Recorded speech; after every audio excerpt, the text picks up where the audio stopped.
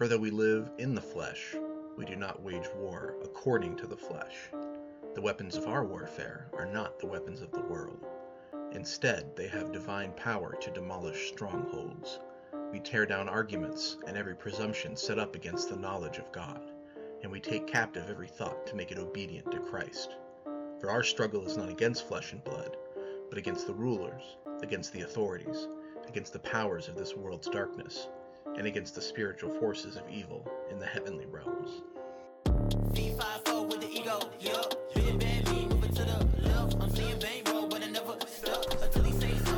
What's up, Christians? It's your boy. It's Cody. This is Cantus Firmus that you are watching or listening to. I'm trying out a slightly new format today, trying to incorporate the PowerPoint and have everything transition smoothly, so hopefully it works out for everybody who's watching. Those who are listening shouldn't really notice a difference. But so I want to talk to you today about saved by baptism, ? This is a study of the relationship between baptism and salvation in the New Testament, and it's based on the fact that there are all these passages in the New Testament that suggest that we are saved at baptism. And as you can imagine, for evangelical Protestants who want to emphasize salvation by faith alone, that's a problem, right? So we're going to get into all these passages and then try to figure out if there is some way to reconcile this seeming conflict. So I'm going to start with the question, what is baptism? And hopefully once we've got this, got a hold on this thing, we can figure out what it does and what it's for. So baptism is an initiatory rite by which one formally becomes a Christian. To be baptized is to be united to Jesus in his death and resurrection. We go down into the water to die as sinners and come out resurrected as a new creation. And these answers are from the Bible. They're summations of what the Scripture tells us. Now, because baptism does unite each one of us to Jesus, it also unites us to one another, regardless of race, sex, or social status. So, we're initiated into the church through baptism. It's a way of communicating or making, depending on how you read it, but at least communicating at the very least that we are united to Jesus and his death and resurrection. And as a result of being united to Jesus individually, I'm united to Jesus, you're united to Jesus, therefore we're both united to Jesus and we are one together.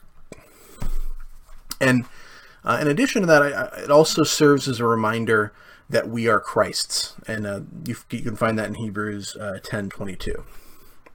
I'd like to add something else too outside of Scripture, which is that we like to call baptism a sacrament. Now, what is a sacrament?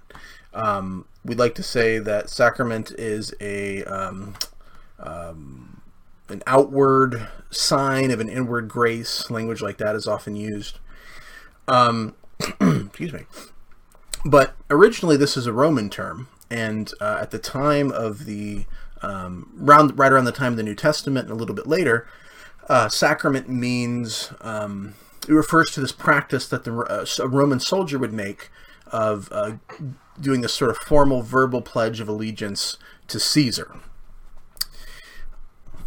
Excuse me. The 2nd century father Tertullian argued that Christians make a pledge to Christ which is in conflict with making a pledge to Caesar, since God requires full allegiance. And he says in On Idolatry, chapter 19, there is no agreement between the divine and the human sacrament, the standard of Christ and the standard of the devil, the camp of light and the camp of darkness. One soul cannot be due to two masters, God and Caesar. So what I want to say about that is,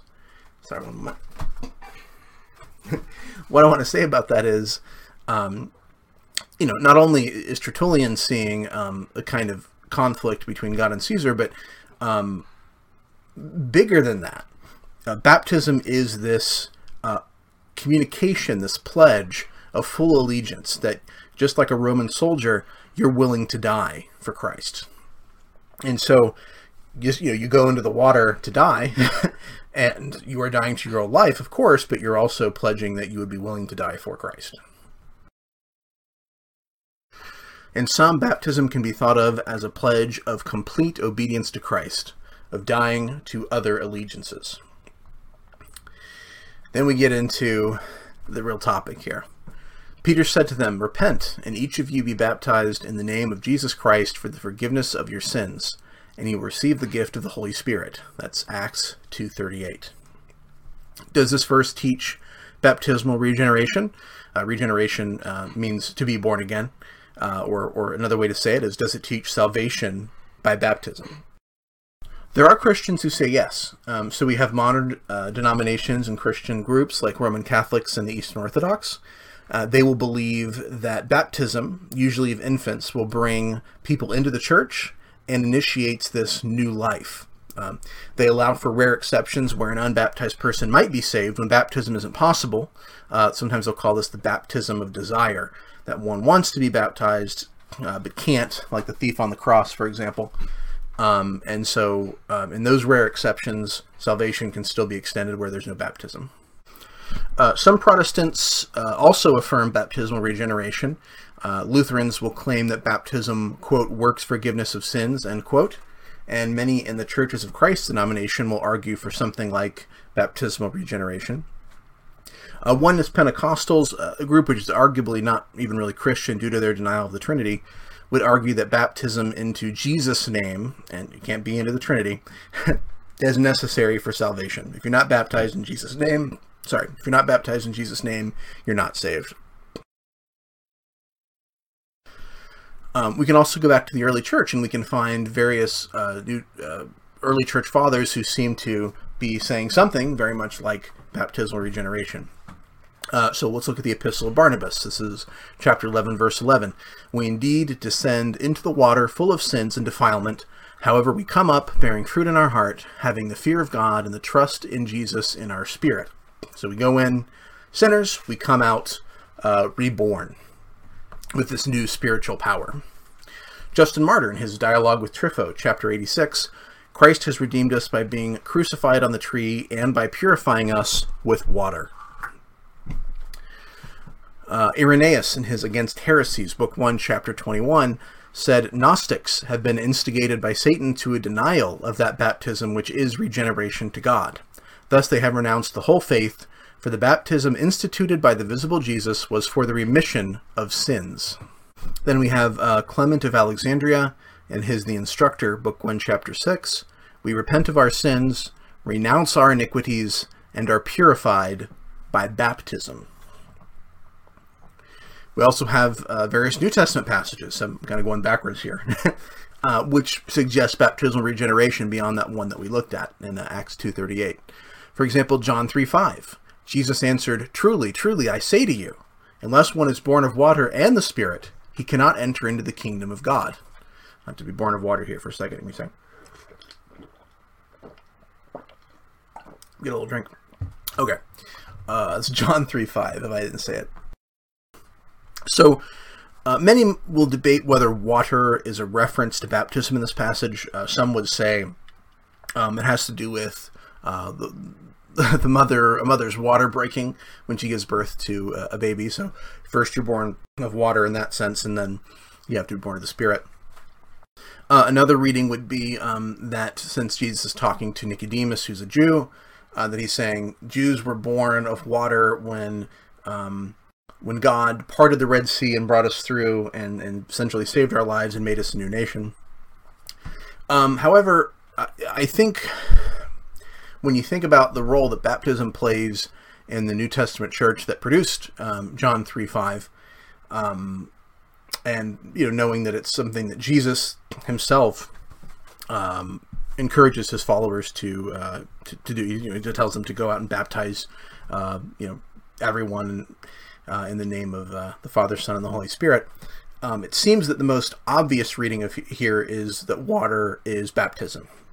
Like I said, there are other views, but that does seem to be the most obvious one.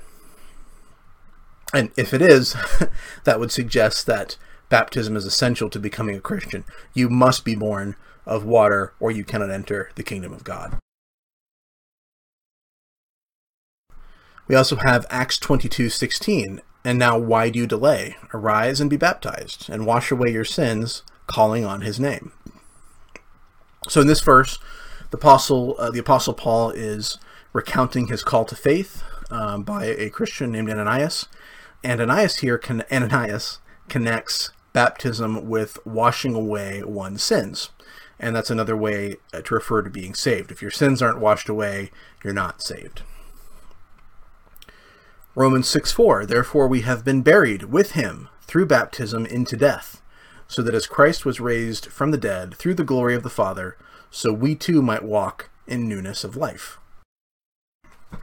And I'll add to that Colossians 2:12, having been buried with him in baptism, in which you were also raised up with him through faith in the working of God, who raised him from the dead.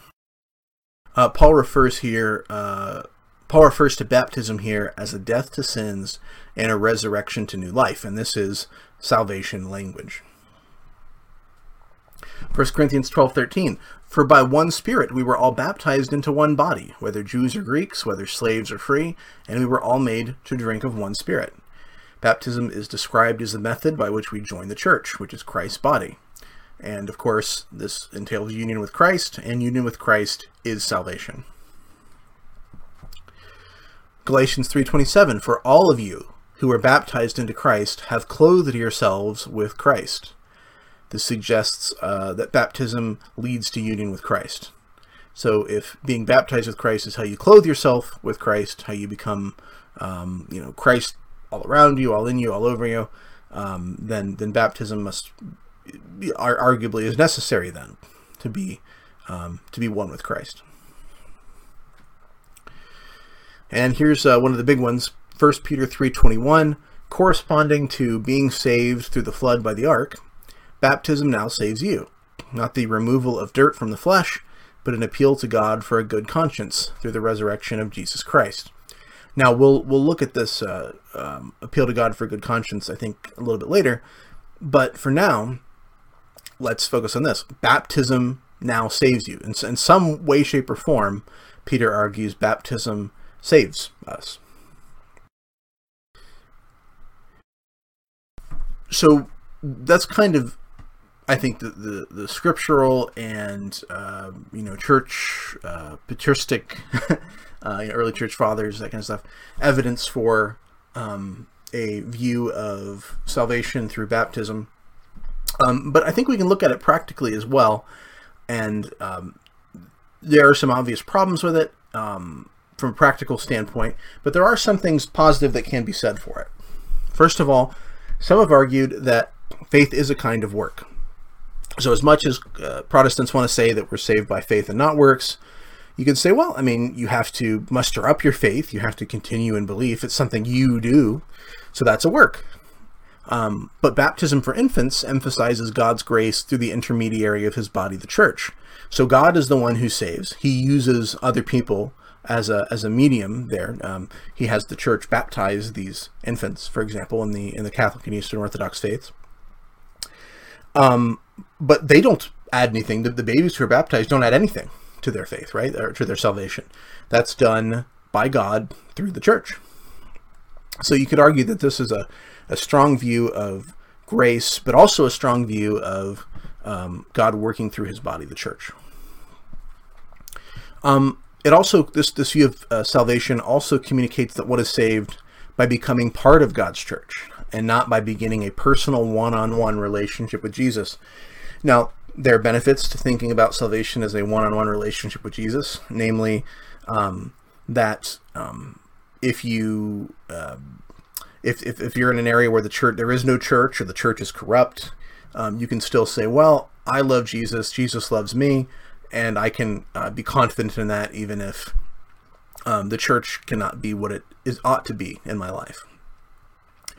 On the other hand, the Bible is constantly talking about the fact that when we're saved, we are brought into the church. This whole kind of body of Christ language, right? We're not saved to be just me and my Bible under a tree talking to Jesus. That's this kind of Western individualistic approach. But that's not the way that the New Testament talks about salvation. So I think because baptism, salvation through baptism, is this idea that we are saved when we join the church. We can make this declaration, or someone makes it on our behalf, but we are brought into the church. That is what saves us. That suggests that salvation is not just me and Jesus. It's more than that. It's me and in the body of Christ, joined to him. I also want to add that those who believe in baptismal regeneration have confidence that babies and the mentally handicapped, who can't believe in the sense that most adults can still be saved and fully participate in the life of the church. So if belief is not the primary barrier to salvation, the way evangelicals think about it, if you believe you'll be saved, okay, well, what about the mentally handicapped, right? What about those who are too young? Let's say someone has someone says, I had a baby that was born not long after, died not long after it was born. Is this baby saved? And they'll say, in the Catholic Church, well, was he baptized, right? And so a parent who says, yes, there was a baptism that was performed, the water was sprinkled on my baby by the priest, and so therefore I can be confident that God has my baby, right? So there's that, but then of course going back to this issue of the mentally handicapped, if you have a child who's mentally handicapped who can't believe in the sense that many adults could, you could still say, hey, they were baptized, they were brought into the church, and they're included in the kingdom of God, just like those who are able to believe through faith. Now, on the other hand, babies and mentally handicapped people who aren't baptized can't be known to be saved in this model. And the same is true of those who believe but have not yet been baptized. So those are the kind of the downsides of this salvation through baptism model.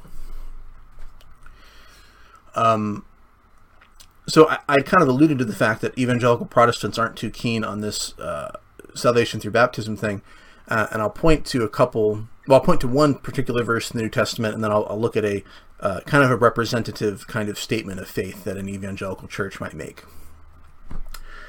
Ephesians 2:8-9, "For by grace you have been saved through faith, and that not of yourselves, it is the gift of God, not as a result of works, that no one should boast." So here in Ephesians, we are saved by God's grace. That means we don't do anything to deserve it. It happens through faith, through our belief. It doesn't come of ourselves. It's not some work that we do or could do. And some would argue that rules out baptism. It's the gift of God. It's not a result of works like baptism or circumcision or anything else. And therefore, no one should boast about it. It's something that God just says, if you trust me, I'll forgive you your sins and you will be joined to Christ. And that's it. I also have here a statement of faith from an evangelical church that is in my area that I've participated in and helped out in various ways. And they say salvation is a gift from God to man and is received by faith. We can never make up for our sin by self-improvement or good works. We can only receive salvation from our sin by trusting in the death and resurrection of Jesus Christ. Once we make our confession and commitment to Jesus Christ, all sins are forgiven, our relationship with God is established, and eternal life begins. So here we have a confession of sin, trusting in the death and resurrection of Jesus, and faith as the means by which we're saved. A commitment is mentioned as well, so that's kind of unique because a lot of churches will emphasize that because they feel like making a commitment suggests a promise to do work. But nevertheless, there's a strong sense of confession, of faith, of belief, so on and so forth. So the question is there a conflict between baptism saving us, as we read in 1 Peter 3:21 and elsewhere, and being saved by faith instead of works, as we read in Ephesians 2:8-9? And for those who are listening, this next slide says, saved by baptism, ? And then there's a headline from the fake news site The Onion, which says, Raid introduces holy water infused spray that allows cockroaches to be baptized and die as Christians. Now, the joke, of course, is that if baptism is this thing that's done to you without your faith or assent, then why not baptize cockroaches and save them, right? Now, of course, Catholics would probably cringe at this because, Jesus did not come to save cockroaches. He did not become a cockroach. He was not united to cockroach nature in order to redeem it. He became a human to save humans. But, nevertheless, that's the joke. So, I mean, is baptism always stated to be the means of salvation in the New Testament? We read these passages that suggest that baptism is what saves us, but presumably there are others that evangelicals look to when they are arguing for salvation by faith. So, let's see. Acts 2:21, everyone who calls on the name of the Lord will be saved.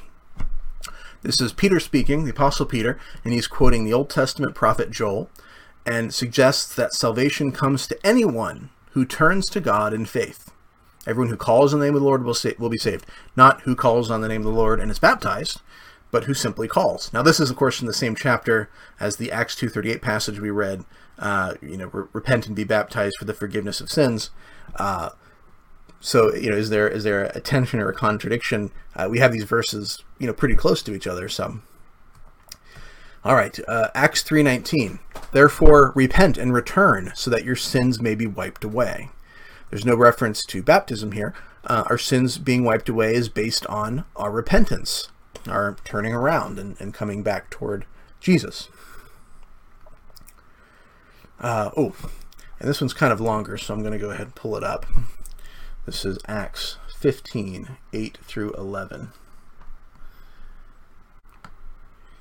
And God, who knows the heart, bore witness to them, giving them the Holy Spirit just as he also did to us. Who's speaking here? This is Peter, as I recall. He's speaking to his Jewish brethren, and he's saying to them who are concerned about Gentiles being saved, especially without being circumcised. And he says, listen, there was this big event I was at where all these Gentiles were saved. The Holy Spirit pours out on them, right? And if God didn't make any, going to say, verse 9, God made no distinction between us and them. He cleansed their hearts by faith. Now, therefore, why do you put God to the test by placing upon the neck of the disciples a yoke which neither our fathers nor we have been able to bear? The yoke, in this case, is circumcision, this having to do this act in order to get in, to be good with God, or at least to be perceived as being good with God. But we believe that we are saved through the grace of the Lord Jesus in the same way as they also are. So all these Jews who are teaching that all these works have to be kind of maintained, that circumcision has to be done to get in, Peter says, that's too much. Belief. We believe that we are saved through the grace of the Lord Jesus in the same way they are. So Acts 15:8 through 11, as we just read, in contradiction to some Jewish believers who said that one cannot be saved without being circumcised, Peter says that God had cleansed the hearts of Gentiles by faith through the grace of the Lord Jesus. Acts 16:27 through 31. Let's go ahead and pull that one up, and now I should be quicker because I've got this kind of, hopefully all these kinks worked out now. Acts 16:27 through 31. And when the jailer who had arrested Paul and Silas had been roused out of sleep and had seen the prison doors opened, his angel had let them out, he drew his sword and was about to kill himself, supposing the prisoners had escaped. But Paul cried out with a loud voice, saying, "Do yourself no harm, for we are all here." And he called for lights and rushed in, and trembling with fear, he fell down before Paul and Silas. And after he brought them out, he said, "Sirs, what must I do to be saved?" And they said, "Believe in the Lord Jesus, and you shall be saved, you and your household." Now, they do, and then in verse 33 we read that they are baptized. But Paul does not say here, "Believe and be baptized, and you shall be saved." He simply says, "Believe." So when Paul and Silas are asked, "Sirs, what must I do to be saved?" they respond, "Believe in the Lord Jesus, and you'll be saved." That's it. Acts 10:44 through 48. So this is the event that we spoke about earlier where all these Gentiles are getting saved. Acts 10:44 through 48. And I'll get this on the screen here one of these days. All right. Acts 10:44. While Peter was still speaking these words, the Holy Spirit fell upon all those who were listening to the message. He's preaching here to these Gentiles. And all the circumcised believers who had come with Peter were amazed, because the gift of the Holy Spirit had been poured out upon the Gentiles also, for they were hearing them speaking with tongues and exalting God. Then Peter answered, "Surely no one can refuse the water for these to be baptized, who have received the Holy Spirit, just as we did, can he?" And he ordered them to be baptized in the name of Jesus Christ. Then they asked him to stay on for a few days. Okay, so, get back to the PowerPoint. Cornelius and those Gentiles who are with him hear the word preached about Jesus. The Holy Spirit falls upon them, and then they speak in tongues. But they haven't been baptized yet. That comes at the end, right? So what's going on here? The baptism comes later. They're filled with the Holy Spirit even before baptism. As you read the book of Acts, baptism usually is connected with being filled with the Holy Spirit. But here, the being filled with the Holy Spirit happens before. So they're not just saved, they're filled with the Holy Spirit. And as strong evidence of that, they even speak in tongues, which you only read about that happening 2 or 3 times in the book of Acts. But this is one of them. So it's like almost like to underline the point. And so, yes, they do go on to be baptized. Peter even says, surely no one can refuse the water for these to be baptized who receive the Holy Spirit. So baptism and salvation are still, nevertheless, closely linked. But in what way? Well, there are some potential solutions for reconciling salvation by faith and salvation by baptism. One is to say that baptism isn't a work, but an act of faith. Therefore, there's no contradiction between baptism by faith, salvation by faith and salvation by baptism. So that's one way to do it. That's the way that I think Lutherans often have done it. Because Lutherans, of course, following Luther, they want to say very strongly that we're saved by faith apart from works, right? But they also really want to hold on to this salvation by baptism thing. So they say, well, there's not a contradiction because baptism is not a work, it's an act of faith. I suppose you could work and act are synonyms, so you could call it a work of faith, but anyway. Another way we could try to reconcile this is to say, well, believing Christians are told to be baptized, and if they refuse, they must not be sincere Christians, because sincere Christians will obey Jesus. Thus, baptism is a sign of true salvation, but it doesn't actually save. Now, I think this is putting the cart before the horse. There's nothing in the New Testament that says, well, if you don't want to get baptized, you must not be saved. It says, saved by baptism. Baptism saves you. And so, I think this is really just kind of messing up the order and trying to kind of shove salvation by faith alone into these passages that aren't explicitly teaching it. The third way we could try to reconcile this, and this is pretty close to what I want to say, is that baptism points to our participation by faith in the death and resurrection of Christ. Now, earlier we read 1 Peter 3:21, which I will now pull up, and we'll see if I can do it fast enough so that you don't fall asleep listening to me talk. So Peter's talking about the days of Noah, when there were 8 persons who were brought safely through the water. And he says, corresponding to that, baptism now saves you, not the removal of dirt from the flesh, but an appeal to God for a good conscience through the resurrection of Jesus Christ. So there's a couple things that you could emphasize here.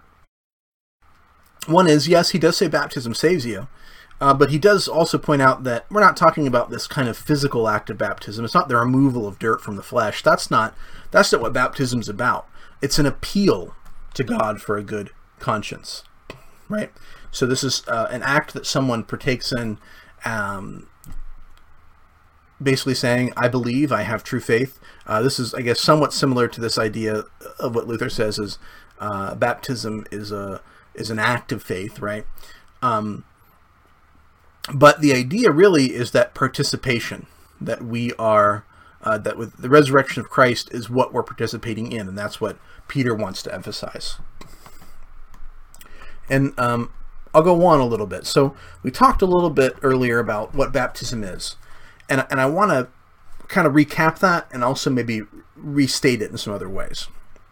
Baptism is, first of all, a formal initiation that makes our joining the church official and thus seemingly more real.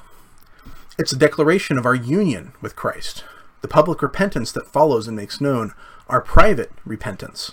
So we privately believe and we publicly demonstrate that through baptism. It's an outer sign that acts out the reality of our inner cleansing. So we would not be getting baptized if some work had not already been done in us. And so we act that work out through baptism. Yes, we have been joined to Christ. We have been buried with him, and our old man is dead, and now we're raised up to new life. And that happened when we believed. But baptism acts out that reality. It's also a figure of what actually saves us. Our death to sin and resurrection to new life through union with Christ is what actually saves us. And I think that is what Peter is getting at in 1 Peter 3 there. That it's this pledge or appeal. I'll pull it up here so I don't misquote it. In the New American Standard, an appeal to God for a good conscience through the resurrection of Jesus Christ. So there's something happening that we're doing. We're asking. We're making this appeal, or a pledge, I think is another word that's used. I'll pull up some other Bible translations here. Appeal is used in English Standard Version, the ESV. King James says the answer of a good conscience toward God. So it's a response that comes out of our having a good conscience, right? The Net Bible says the pledge of a good conscience. The NIV is the pledge of a clear conscience, and we could add more of those, but the idea is there's something that's happening in us, and it's calling out to God and expressing this inward truth in an outward way. But what's really going on is that we have died to sin, and we are being raised to this new life because of our union with Christ. So that being said, I mean, if baptism is this way of sort of officially becoming Christians, even if we are really Christians when we believe, then should we mark our becoming Christians when we first believed or when we were first baptized, right? So I mean, there are passages that seem to say that we are saved when we're baptized, passages that seem to say that we're saved when we believe. So which should we say? And I'm going to argue that we could say both. And it's because salvation is one of those things that can be stated to have multiple beginning points in different senses. And there are other events that are like this. So marriage comes to mind. When the license is signed, you could say, okay, we're married. When the minister makes the pronouncement during the ceremony, you could say, okay, that's when we're married. Or you could say at consummation, or sexual intercourse. And in fact, an unconsummated marriage can be annulled, which is to say it can be declared invalid even though the ceremony and the signing and everything else was legitimate. So by all appearances, everything was done properly, but because it wasn't followed up with, a sexual act, it's declared invalid. It's like it never happened, right? So in that sense, you could say maybe marriage begins at consummation. And you go back to the ancient world, and when one is engaged, it's just as good as if they're married. But consummation is also a pretty major event, as well as this ceremony that's underwent. Another event you could point to like that is a new presidency in the United States. So you could say, when the votes are all tallied, or when they're enough of them have been tallied that we could know who's won, right? If you watch CNN or Fox News, they'll say we're declaring so-and-so the winner, right? And then at that point, everybody goes, okay, that's the winner, right? But those results aren't certified until Congress certifies them. And that happens, a couple of months later, right? But then that certification process happens, but they don't take office right away. That happens later still. At the inauguration ceremony is when that's officially marked. And so you could kind of mark those things differently as well. You could mark a presidency in those different points as well when that begins. Graduations like that, right? So I thought about skipping my graduation from high school, and I could have, and I would have gotten my final grades, and I would have said, okay, I've graduated, right? But we really kind of think of graduating as that time when the diploma is handed to you at the ceremony. So there is a practical beginning point to graduation, but then there's also a ceremonial beginning point. And I'll add one more: God's redemption of Israel. Israel celebrated God taking them out of slavery in Egypt, and argued that was kind of when they began as a people, when they were redeemed by God. But a lot of Old Testament texts will connect this moment of being redeemed, not with the Jews leaving Egypt or the Passover, but the Red Sea crossing. That's when it really happens, right? So what about Christians? Do we become Christians at belief or at baptism? And I want to say, first of all, that I think this was a moot question in the early church because baptism followed immediately after belief. We, today, often like to place this period of reflection, or what might be called catechesis, between belief and baptism. And I think it comes from what Jesus talked about in counting the cost, right? If you're going to be a Christian, you need to know what it might cost you and be ready to pay it, right? But that's not what the early church did. They jumped into it, right? And so for them, it's the distance in time between belief and baptism was pretty small, and so it was kind of a moot question. When did I get saved? Well, I mean, if you don't think you're saved yet, you're just about to get baptized, so no worries, right? So it wouldn't even really be a question, I think, that they would care that much about. Nevertheless, it isn't improper to think of our being saved or joining Christ's church when we believed, but also to consider ourselves as joining the church formally when we were baptized. So it's kind of both. So if you're a Christian and you're wondering what should I do, or you're thinking about becoming a Christian rather, and you're wondering what should I do, I would say know that you're saved by God's grace through faith, and then be baptized. Because baptism is treated as something very important for Christians to undertake, to formally join the church and to make a public declaration of their faith. So I've got a few kind of questions to chew on.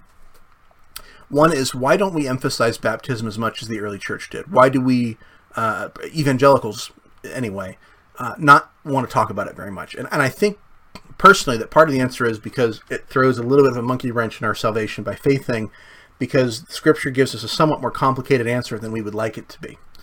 That doesn't mean that salvation by faith is not what Scripture teaches.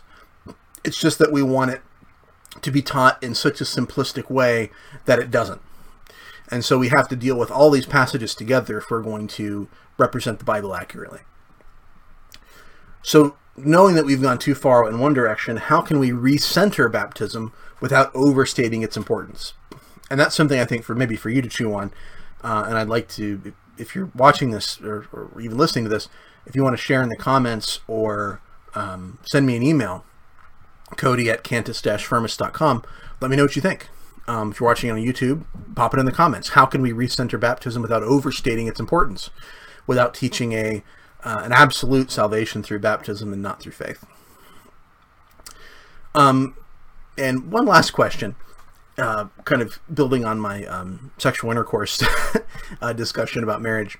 In some states, a couple can become common law married by simply living together without having a wedding. This is usually thought of as a lesser kind of marriage, still real, but not the kind of public declaration of commitment that marriage should be. The guy who says, oh, why do we gotta, make this official and ruin it? That whole thing, right? You kind of wonder, well, why would you not want to, right? What are you trying to, why are you so afraid of making it official, making a public declaration, right? So I guess my question is, are unbaptized Christians, whom we might think of as common law Christians, are they missing out on something important by neglecting this part of their faith, by neglecting baptism, by neglecting this public declaration and this experience of being able to point to this event and saying, this was when I made this public declaration, and when I was communicating and internalizing and making almost more real, in a sense, this fact that I had died to my old self. I had died with Christ and was being resurrected with him. So anyway, those are my thoughts on, after a long period of trying to kind of study these questions out. And I hope that this will be helpful for those who are listening or watching. Once again, I hate simplistic answers that don't line up with reality. And I'm somebody who wants to follow Scripture wherever it goes. And I think that there are good reasons for the Protestant emphasis on justification by faith. But we can overstate it to the point that we are not saying exactly what Scripture says, right? And while I do believe we are justified by faith, Scripture also wants to emphasize that baptism is this way of acting out this salvation in a way that we could say, in one sense, that we are saved when we're baptized. And if we can't put that data together, then we're not really working hard to represent Scripture accurately. We're just trying to pull a verse out here or there to support our tradition. And I think we can do better than that. So I thank you for being willing to listen and also maybe watch. And I appreciate your time. And once again, would like to see or read any or hear any comments that you have on my thoughts here. Thank you so much.